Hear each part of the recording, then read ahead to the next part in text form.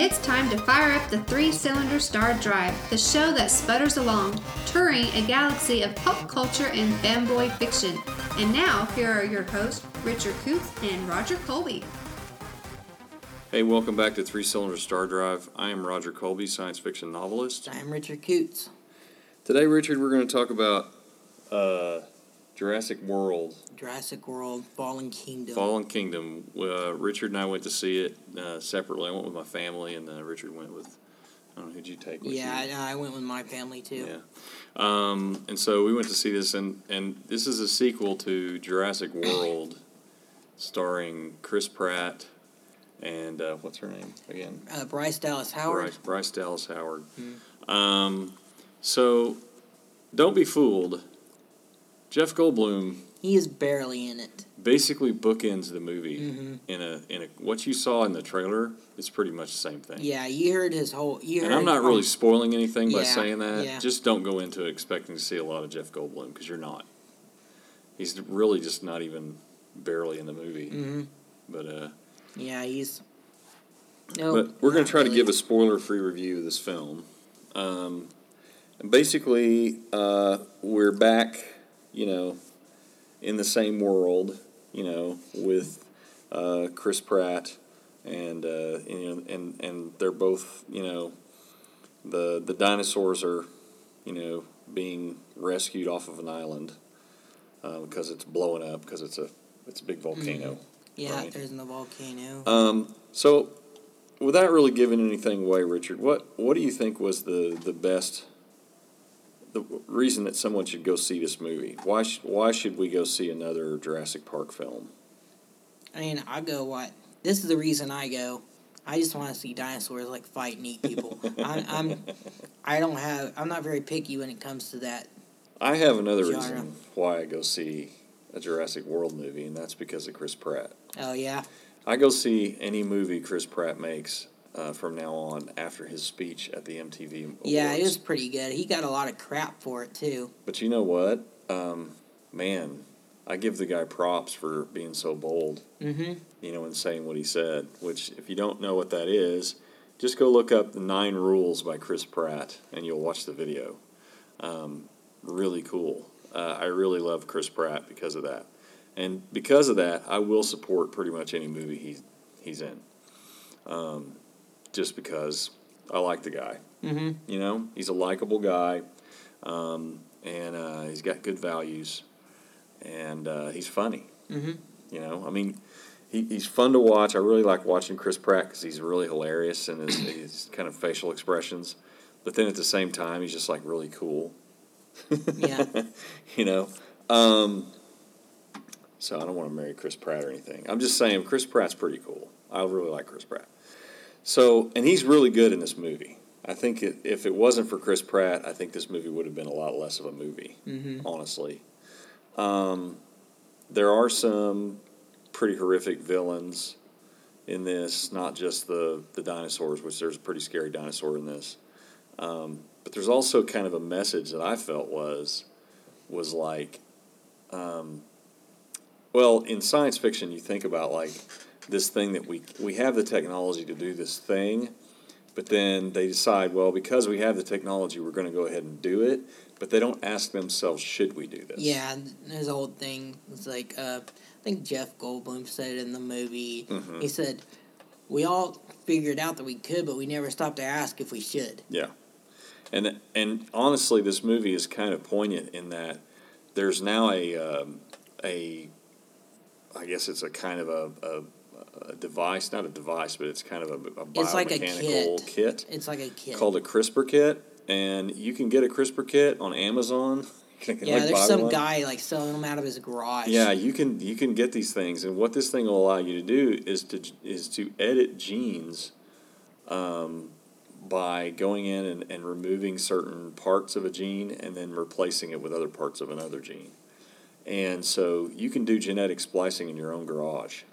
Yeah, they're already doing great work with it. They used it to give a bunch of Dutch hounds really big muscles for some reason. For some reason.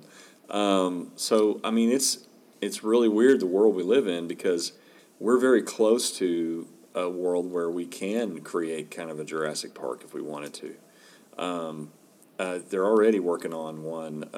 There's some scientists out in Massachusetts, I believe, that are working on a mastodon. Yeah, woolly mammoth. They're trying to bring clone a woolly mammoth, and I mean, the thing is, you ask yourself, should we do this? I mean, really, we have no idea what kind of behaviors a woolly mammoth is going to have, or what kind of behaviors a velociraptor would have. Mm-hmm. I mean, we're just going on what we've seen in movies. And what we've seen in movies, especially in Jurassic Park, is we've got like paleontologists that are, consultants on these movies to try and keep them as accurate as possible. Well, not too much, because apparently they look a lot. We know where we've kind of apparently they have feathers. They have feathers and stuff. Yeah. Apparently, and there's something about maybe the T-Rex wasn't a predator at all. Maybe he was a herbivore, something like that. Well, actually, he's more of a carrion animal. Okay. Like Yeah, that's crow. what it was. Carry. He's more of a scavenger. So T-Rex didn't really hunt prey or anything. It just kind of went around eating whatever it could find from dead carcasses of stuff that maybe the velociraptor killed or other predators killed. Because there are some dinosaurs that, Allosaurus, stuff like that they know that were predators. Mm-hmm. But honestly, too, and this is another thing that's kind of important to understand, is that those big giant dinosaurs, those are the really, really old ones, because dinosaurs, most of them are about the size of a chicken, really. But it's kind of interesting that this movie comes out when it does, because, and we're still talking about Jurassic Park, because it is kind of something that nobody thought it could, but it could happen. Honestly, it could. At this point in our scientific world that we live in, we could have a Jurassic Park. All it would take is somebody to just say, well, I'm going to do this instead of, should I do this? Yeah. And there you go. We're getting into, if you're going to do this with animals and stuff like that, we're getting into, are we going to do this with people? Are we going to grow people in a test tube? Are we going to alter people's DNA completely? Right. There's great potential in, like, using that to maybe remove, genes that cause cancer and things like that in your DNA. True. But it also leads to eugenics. Which is another piece of science fiction, which is, that's Star Trek. According to the prehistory of Star Trek, they had a eugenics war where they genetically engineered these superhumans, and the superhumans decided, well, all these people that are underneath us are really beneath us, and we're going to take over, and they did. Well, this was going on. I mean, they weren't gene splicing, but eugenics was going on, and where they were basically, people were having kids, and if they had some kind of disability or they were a dwarf or whatever, or a little person, whatever you want to. I don't know. Is that the correct term? Yeah, little person. Little person, okay. They see them and they say, no, we're just going to, like, kill them. And if we keep killing all these people with what we see as a problem within them, then eventually the bloodline will become kind of pure. Well, see, that's the thing. That kind of thing gets frowned on by all of humanity because it's murdering other people. Oh, yeah. But at the same time, this kind of gene splicing, it's non-invasive. It's like, well, okay, we can do this, and it won't be a big deal. Nobody will have to die. It's possible to do this kind of stuff now, and especially since there's this really controversial fertility procedure that's being done in Russia right now. It's called 3-parent babies, where basically what they do is they have a couple of parents that can't have children because the mother keeps miscarrying them, and the reason she's miscarrying them is because there's something wrong with the lining of her egg. And so what they do is they take a donor egg, they remove all the genetic material out of it, they take the genetic material from the parent's egg, and they put it in the donor egg, and therefore they say they're creating a 3-parent kid, which is really technically not a 3-parent kid. They're just using the egg from it. But that egg will hold together. And if they can do that, they can take the genetic material from something else and put in there. Yeah, well, there's already discussion about well, is this going to lead to like designer babies, where you choose their facial features, where you choose what gender they are? I don't know if our genetics is that advanced yet. Well, no, not yet. But I mean, they're saying. But we've mapped the human genome, and that's what they're. So we know what all those. Like this. Yeah, we know what all those things do. So let's make all our babies whatever gender we want, and they'll all be supermodels. They don't look anything like us. We'll make them look better than us or whatever. Yeah, one of the byproducts, though, of genetic engineering is viruses. Mm-hmm. So, because what they do is sometimes they use a virus to put the genetic material into the cell. Yeah, I know they actually tried this with, I think it was a cancer patient. Mm-hmm. A few years back, and he died from it. The gene therapy that they were doing, removing parts of his DNA, these genes, and replacing it with these others, because they thought, if we remove these parts that are making him sick, we can make him better. But it didn't. It completely broke down, his basic DNA, what he needed to live. It just destroyed his body. Okay, so back to Jurassic World. Mm-hmm. We've talked to a lot about other things, but Jurassic World, we don't really want to say anything about it because we will spoil it. It's a pretty good story. I really liked it. I thought it was a good film. I'm going to give it 4 out of 5 stars because I think there's some parts of it that could have been better. Mm-hmm. There were some weird kind of things that were revealed a little later on that were kind of like, oh, that's kind of strange, and I don't know if it really goes with the plot. And I'm actually going to dock it a 0.5 star for that stupid end of credit scene. Yeah. If you want to see an end of credit scene that honestly doesn't have anything to do with anything at all, and doesn't really further the story, and doesn't really add to anything that could come up in another film, the end credit scene of Jurassic World: Fallen Kingdom is pretty bad. It lasts about 5 seconds. And it's pointless. Yeah, it's pointless. It's just a CGI shot that they didn't really. Maybe they we'll put this CGI shot in the movie, and they didn't use it, and then they just threw it at the end for some reason. I don't know. It should have been cut. Okay, so how many stars are you going to give it? I'm going to give it the same as you, 4 out of 5. But it's all, and I think that's because there's kind of a twist thing in there that I didn't really like. So it was something, I'm not going to say what it is, but it's something that kind of makes sense that they went there in context of the the franchise, but I didn't really like it, and I didn't feel like it was needed. Because, if you have the technology, then why not do that if you're that distraught? Sure, but at the same time, that may go to that place, but I just personally didn't like it myself, and I just felt like it wasn't needed. Especially if you don't have any scruples. Yeah, just in this kind of series, like about dinosaurs, I didn't feel like it was needed. Yeah. But anyways, 4 out of 5 for me. Okay, so our movie of the week is called...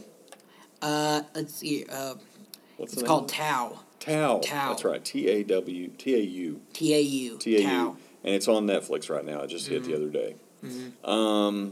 Okay, so what you have in this film is you have this girl, and she's a thief, and she's kind of a scumbag and whatever, and she gets nabbed by somebody, and then she ends up in this situation. It's like a lab, and she's being put in this cage with all these people, 2 other people, and they have these masks on their face so they can't talk, and it I guess it's a place for them to put a tube down her throat so you can feed them. I don't know. I guess. I'm not sure what that was for. Anyway, then they've got some kind of deal implanted in the back of their neck that's recording their brain waves or something. It picks up it looks kind of like it's reading their memories, but it's not. It's downloading their upper brain function. Yeah. What it is picking up the data of the emotions they're feeling from these memories. Yeah. Basically, it's a story about an AI. It's a story about an unscrupulous scientist that's just completely a sociopath, bordering on being a serial killer.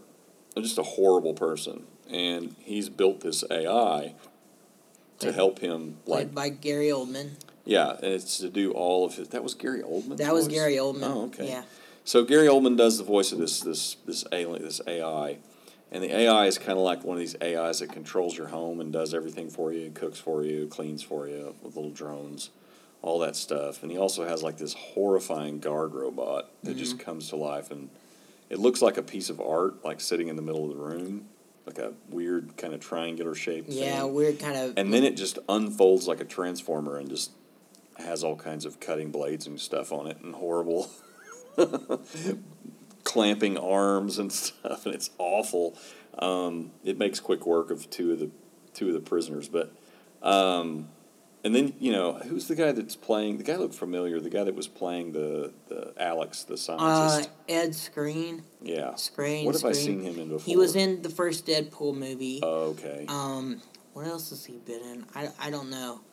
Yeah, maybe that's where I've seen him. I know who before. he is, but I'm not sure what else I've seen. And the him girl in. was kind of I don't recognize her either. I don't know what she's been in. She was an executive producer on it. On the film? On the film, yeah. Wow, okay. Well, it's, And so is David S. Goyer. Okay. Well, it's a pretty good little film if you have time to waste on a Sunday afternoon or something. It's okay, I guess. I didn't care much for it, honestly. Richard didn't care much for it. I thought it was... I found it to be somewhat entertaining. It was somewhat entertaining. I was always trying to figure out how the girl was going to get out of there because it was really horrible. And how this guy has all this... I mean, I understand he's a billionaire. He's kind of like a Bill Gates kind of guy. He's got like all this money, and he's an innovator.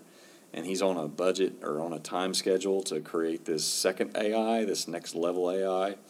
And what he's doing is he's using all these people's brains to download higher brain function so he can map it and then use that to create another AI. Yeah, is to create a more human-like AI that can kind of feel emotions and things like that. Doesn't make any sense because the AI he has in his apartment, which is completely disconnected from the world. It's not allowed out.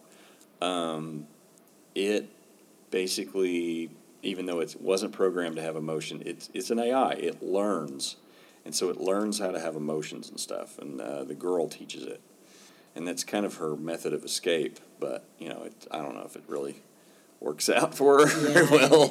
I didn't think and that was another problem. I didn't think they kind of tried to kind of do this thing, try to give it some heart between the AI and the girls, and I felt like it just wasn't. I didn't find it very believable. It just didn't seem just didn't seem executed. It seemed really quick well. that she got it to feel. Yeah. Like all of a sudden. But it didn't feel very natural, though. Especially after all the things the AI had done before that point, where she starts talking to it about feelings and about being a person and all that stuff. So. Tau, if you just have time to waste, maybe an hour and 37 minutes. It's free, go ahead and so watch if it. you got Netflix, it's on free. Netflix. All right. Well, I guess that's all the time we have today. We have other podcasts. We have Southern Fried Christianity and Writing is Hard Work. I have a ton of books on my website. You can find all this stuff on rogerdcolby.com. Until next time, I am Roger Colby. I'm Richard Coots.